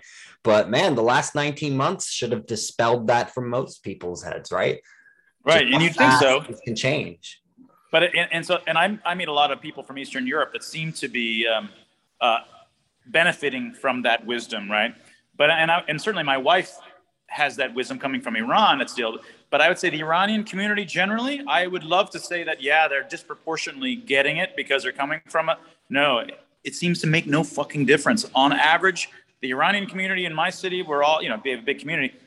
They are just as caring as your average person. It's like none of that experience mattered. It's like it's a new brainwashing that they've cordoned it off and separated from the other brainwashing because they think this is a real virus, this is a real infection. This is it's just totally different. So it's like I would love to get real data on people coming from Eastern Europe, people coming from totalitarian kinds of situations. Are they more or less likely? But my own anecdotes seem to, not provide a good, suggest no, which is very surprising. Yeah, it seems like in places like in France, they've been having, even before COVID, they had the Gilets Jaunes, the yellow vest people protesting, like very extreme protests against the government. And then, as soon as COVID came along, it was a really good opportunity for the government to shut those down due to the pandemic. But now that they're coming back and they're having these, basically vax pass mandates, even to go food shopping or like into like the food shopping thing really struck me, because now when they're excluding you from access to a food store, that's how often is that really happening in France though? I did see a couple stories like that, but well, and then we can shift from France and talk about Australia. Australia is probably the worst case. An insane overreaction. Like they have like a handful of deaths, and most of them are all people over 80 years old, and they're like totally going full totalitarian. And there's YouTube videos galore of officers showing up to arrest or interview individuals because they posted something on Facebook about going to a protest. Yeah, it just blows my mind. It is like, it comes back, I'm really thankful that we have, as Americans, we have the Bill of Rights that basically enshrines, like we can, say whatever we want about the government. We can thank the anti-federalists for that. Yeah, well, it just blows my mind that some of these countries are having these such extreme overreactions, and I can't tell if it's the mass hysteria, if it's bad actors in positions of power grabbing more power. It's all of that. I guess, yeah, it's a big miasma of everything happening. I think it's a mixture, yeah. Yeah, and Australia probably had COVID course through unstopped, in their previous winter during our summer of 2019. They have all of these excess, I haven't looked at it for a while, but they have all of these excess flu deaths from their winter, June, July or whatever, of 2019. And of course, we didn't know anything about COVID. And so they have all these excess deaths. And it probably just went through unchecked. There's probably most of that place is already, the entire Southeast Asia seems to have some kind of prior immunity, because independent of their intervention stringency, it's all low deaths per 100,000. It's every place, independent of that. And so they've all been exposed to either cousins of coronavirus of 19, or just had it already been floated. It already went through one whole season without anybody knowing, which is why they've already gotten it. And so they're just hurting themselves. And there's another thing that people always say. I might say, look, 200,000 people were killed by virtue of hysteria deaths or lockdown deaths, or you point to some kind of lockdown deaths in some country, someplace, and they say, yes, but look at how many people died of COVID. Let's say 500,000 people died with COVID. Let's even set aside whether that number is real. And the issue is not how many people died of COVID. The issue when I'm talking about lockdown deaths is how many people did lockdown save. And even people on our side make this mistake, right? And so they say like lockdowns killed 200,000. Yeah, but COVID killed 500,000. No. Don't you mean if I say the lockdowns killed 200,000, didn't you mean to say that the lockdowns helped save 300,000, right? That would be a potential response, not necessarily a good one, because I'm not sure if I want to kill people, like run over people in my ambulance to get my patient to the hospital faster. Yeah. But even supposing that at least you're comparing apples and apples, like I'm killing somebody, but I'm saving somebody. No. The question is whether the lockdown saved anybody, and the evidence shows so far, no. So any lockdown's death is a negative, right? Right. Yeah. It exacerbated the situation. It took, something that was already, I guess, bad, but not that bad. And through overreaction, it made a bad situation substantially worse. I think you've said it before. I think I've seen you say it before, but I've seen you tweet like it probably would have been better if we had just done nothing at all. That would have been substantially better than trying to intervene in the way that we did, which made it worse. And this is something that, we see again and again in the historical record, thalidomide being the most readily accessible example, maybe DTT. But oftentimes, human societies in our arrogance presume to know better, like, oh, well, this intervention, should work. But when you make an intervention in a complex system, oftentimes your intervention can have the exact opposite result as intended, because a complex system has so many variables all interacting together that you think you're going to make this one change, and you're going to get a specific output. Well, when you make that one change, it impacts all these other things in a very domino-esque fashion. They're all related, and then your output ends up being worse off than had you done nothing at all. And that's what the precautionary principle is motivated by. The precautionary principle, motivated by that very idea, is that they created this principle that just sort of formalizes the idea that you should not act new policies. If you're going to propose a new policy, the burden is on you to show that the benefits are greater than the costs. Yeah. And you better come up with a damn good case, because none of us know really what the consequences are. So all of the burden is on you. But instead, since the beginning of this, whether it was lockdowns or children staying home or children masked for 8 hours a day or everybody masked for 8 hours a day, every single part of it, if a parent wanted to go defend and protect their kids from having to wear a mask 8 hours a day, it was incumbent upon them, just a regular person with no science background, to show up and have 2 minutes allotted to them in front of a school board, and it was for them to then the burden to show that masks are harmful. Yeah. And of course, they're potentially harmful in a dozen ways, but to actually show they're harmful, and actually with real data that is with a control group, it takes often years. You say, okay, we finally did it. It took 5 years. We had a control. Yeah, and it turns out they swapped it. They swapped it around. They put the burden of responsibility on us, on the parent, instead of like, it's you guys. You're the ones pushing these policies. You should be verifying for us whether or not this works before pushing it on us. Not our job is to poke holes in the evidence that you suppose that. No, what you're saying doesn't make sense. They have to keep presenting the evidence that they're safe. And evidences that are safe is really hard too. It takes years. And so they're going to and they've turned it entirely on its head. And it has to be pushed back. I would recommend these parents, when they go to these meetings, to say, no, I'm going to use my 2 minutes to let you tell me how it is that something that's over my child's face for 8 hours a day, blocking their only breathing holes, their emotional expressions, their identity, causing acne kinds of situations, preventing their ability to see down to the ground and enhancing falls. How is it that this, which is prima facie obviously not safe? You show me, and you've got a minute and a half now. Otherwise, shut the fuck up. Yes. That has to be the attitude, not that the burden's on me to do anything. Exactly. No, totally. Exactly. Then the other rule of medicine that is so important do no harm. And, from the beginning, whether it's the masks, whether it was the intubation of patients, whether it's these experimental injections that they're now mandating people, like, they are causing harm, and they're clearly causing harm. I have a couple of stories pulled up, but what interesting thing with the injections is that the VAERS reports, for many years, VAERS has a very static sort of number of deaths that were associated. It would go up a little bit. It was something like 200, 250 deaths that were associated with vaccines that were being reported to VAERS per year. And then as soon as 2020 comes along, there's this huge spike. And now they're talking, and if you look in theirs, it's anywhere from, we're talking thousands.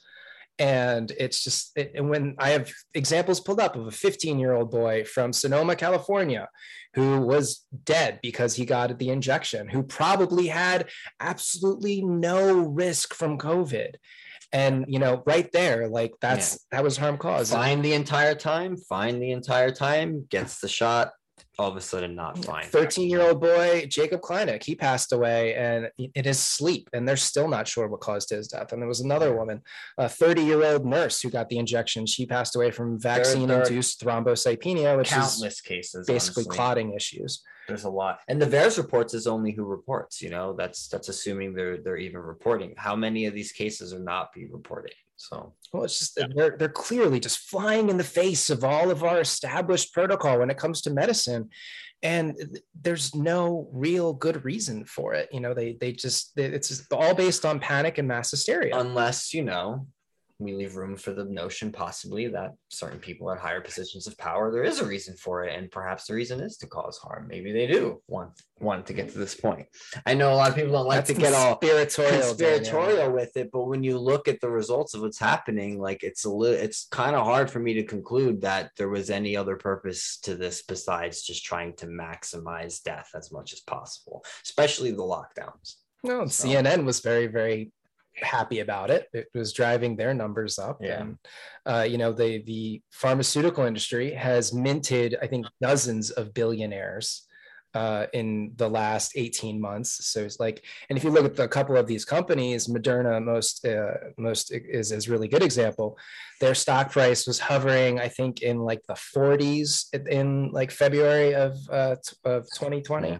And now they're like $350, $360 a share. I think, whether the motivation was profit or harm or like depopulation or something along those lines doesn't even really matter at this point. The point is, like, this is where we are. This is where we are. This is what we're dealing with. And these people we're constantly being lied to. It was not about health. That's what the point is. Well, yeah, and just to bring it back to do no harm, like the other part of medicine is informed consent. And informed consent is being violated in both parts. Almost everybody that took the vax consensually, that is without a mandate requiring it for their job, was not informed. They have not been telling folks the actual dangers.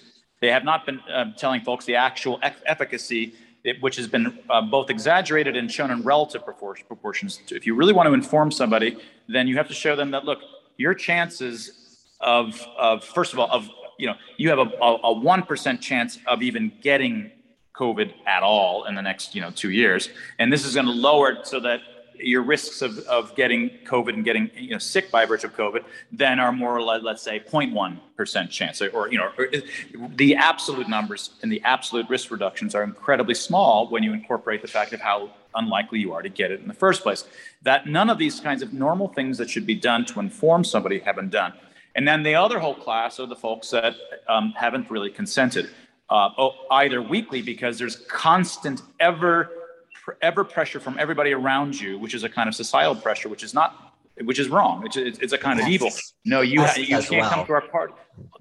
Or actual coercion. You will lose your job, or you'll be kicked out of society, unable to go to venues, unable to go to the store. This is just coercion. Informed consent has been violated on both sides for nearly everybody that has taken the vax. Agreed. Yeah. Like you said earlier, these are crimes against humanity. I don't think there is any other way to put it. And anyone who's familiar with the Nuremberg trials and Nuremberg Code and all of that, just, read the first part of it and you'll see that they've already violated. I've seen people make the argument that, the Nuremberg Code does not apply because we're not in, Europe. And I'm just like, really? Like, that's your argument? Like, yeah. So we're not going to take any lessons from history, okay? Because the history happened over there. Gotcha. Yeah. Yeah, it's absurd. Yeah, there's so many lawyer types that you'll talk to these folks, and they're, instead of actually trying to put forth an ethical argument, they'll just come back with lawyer bullcrap, And it's like most of these lawyers seem to not remember that we're trying to approximate to some extent some notions of ethicality and so forth. It always blows my mind. I don't even bother getting arguments with lawyers. Yeah, for that. it doesn't seem like, frankly, it's all of our established law, all of our established jurisprudence, large swaths of this, all these policies related to COVID just seem incredibly illegal, from start to finish, whether it's the lockdowns or it's the injections or it's the mask mandates. It blows my mind that, it comes back to the culture that they can, enact these things on a macro social scale and, look at people like us who are being like, wait a minute, let's not go crazy here. Let's see if these interventions are actually effective. Look at us as if we are the bad guy. Or the anti-science people, we're the death cult. Disinformation. We're the death cult, according to them. We're killing people, we're spreading the infection, et cetera, et cetera. It's like, no, you guys are the death cult. You're the ones obsessed with death. And you're the ones wishing death on us if we don't get the shot, where we just hope we're fine. And that's another thing too, is you find a lot of these people who are pushing this stuff. Like they'll say, oh, we care about life and we're trying to save lives and stuff. And as soon as you tell them that you're not getting the shot and you're choosing not to, oh, well, have fun on your ventilator, enjoy dying in the hospital and stuff like that. So it's like, oh, well, you actually don't care about life. If I don't conform with what you want me to do, you're perfectly fine if I die. When the other way around, the people like us who are questioning these things, everyone I know who got the shot, I just hope they're fine. That's it. I don't wish any harm on anyone. And I'm not talking about this because I want them, to come to harm. Sure, we might meme sometimes or joke about some of these things. But at the end of the day, it's like we're coming from a place of concern. That's why we talk about this stuff. Right. And not just for the unvaccinated, but for the vaccinated as well. We want them to be okay. We don't want them to be harmed. If they're really concerned about health, they'd be advising, and talk about interventions that we could do that do no harm, like physical exercise, vitamin C, vitamin D, off the table. And it was weird. My first Twitter ban, my first Twitter suspension related to COVID was because I replied to a comment where I encouraged people to look into vitamin C and look into vitamin D because all of the early evidence, and this was back in April of 2020, but all of the early evidence seemed to show that those things had very protective prophylactic effects. And we have, physical exercise coming out much later, but we have all these little things that we could be encouraging at the macro social level, but we aren't. It's so strange that Fauci, he didn't come out until he was asked, I think, by Jennifer Gardner. It was Jennifer Gardner on an Instagram live, about vitamin supplements. And it was only then that he admitted that he was taking vitamin C and D. Yeah. She asked him, she was like, oh, are you taking this stuff? Do you think it works? And he was like, yeah, I think it's a good way to like boost your immune system, this and this and that. And I take it. And that was that. That was that. He never mentioned it since. And he only mentioned it when he was asked, but they know. Yeah, I mean, they know. Not giving anybody medical advice, but I just think it's very funny that we have these things that we know work, that there's a lot of good science behind them, and that they have very low costs in terms of, potential bad side effects. And yet, at the federal level, at the institutional level, we don't see any advice whatsoever. And not just that, you're not allowed to even suggest these as alternatives to the shot. Right. No, the Dr. McCulloch, I don't know if you've seen him talking about this. He had to quit his job from Texas. He's I can't remember his first name, Dr. McCulloch. He's been on all over this. He's been complaining that he was the first one that actually had published COVID recommendations for how to treat patients with COVID. Nobody published anything on any kind of recommendations of how to actually treat it. It was just nothing, nowhere. And it was as if there's just a massive black hole in the community about it. Like, you shouldn't even suggest that you should do treatment, because I think Trump had suggested treatments. And so now it was something that was only Trump would do. And so you would that kind of bullshit, right? I'm going to have to head out, guys. But one thing I wanted to mention, in terms of litmus tests, the way that you behave towards your opponents compared to the way they behave. Another litmus test is that only one of the sides of this argument is trying to silence the other side. And that should tell you who's on the right side. Everything you need to know, really. Yeah, right. Shout out where everybody can find you. I'm mostly on Twitter, Mark Changizi, Chang, but then IZI. At Twitter, I'm at YouTube, my Science Moment series, Mark Changizi. And I'm also at Telegram channel, and I'm at Facebook and Instagram as well. And but from those places, you can find me at other, all of the other places. Awesome. Mark, thank you so much for coming on the show and accepting the invite. We are really appreciative of this, and we think the stuff you're doing is really awesome. It's brave. Keep doing it, man. Keep kicking ass. All right. Thanks for having me, guys. You too. Guys, don't forget to subscribe, like, comment, share. All that stuff helps. Thanks for watching. Peace out.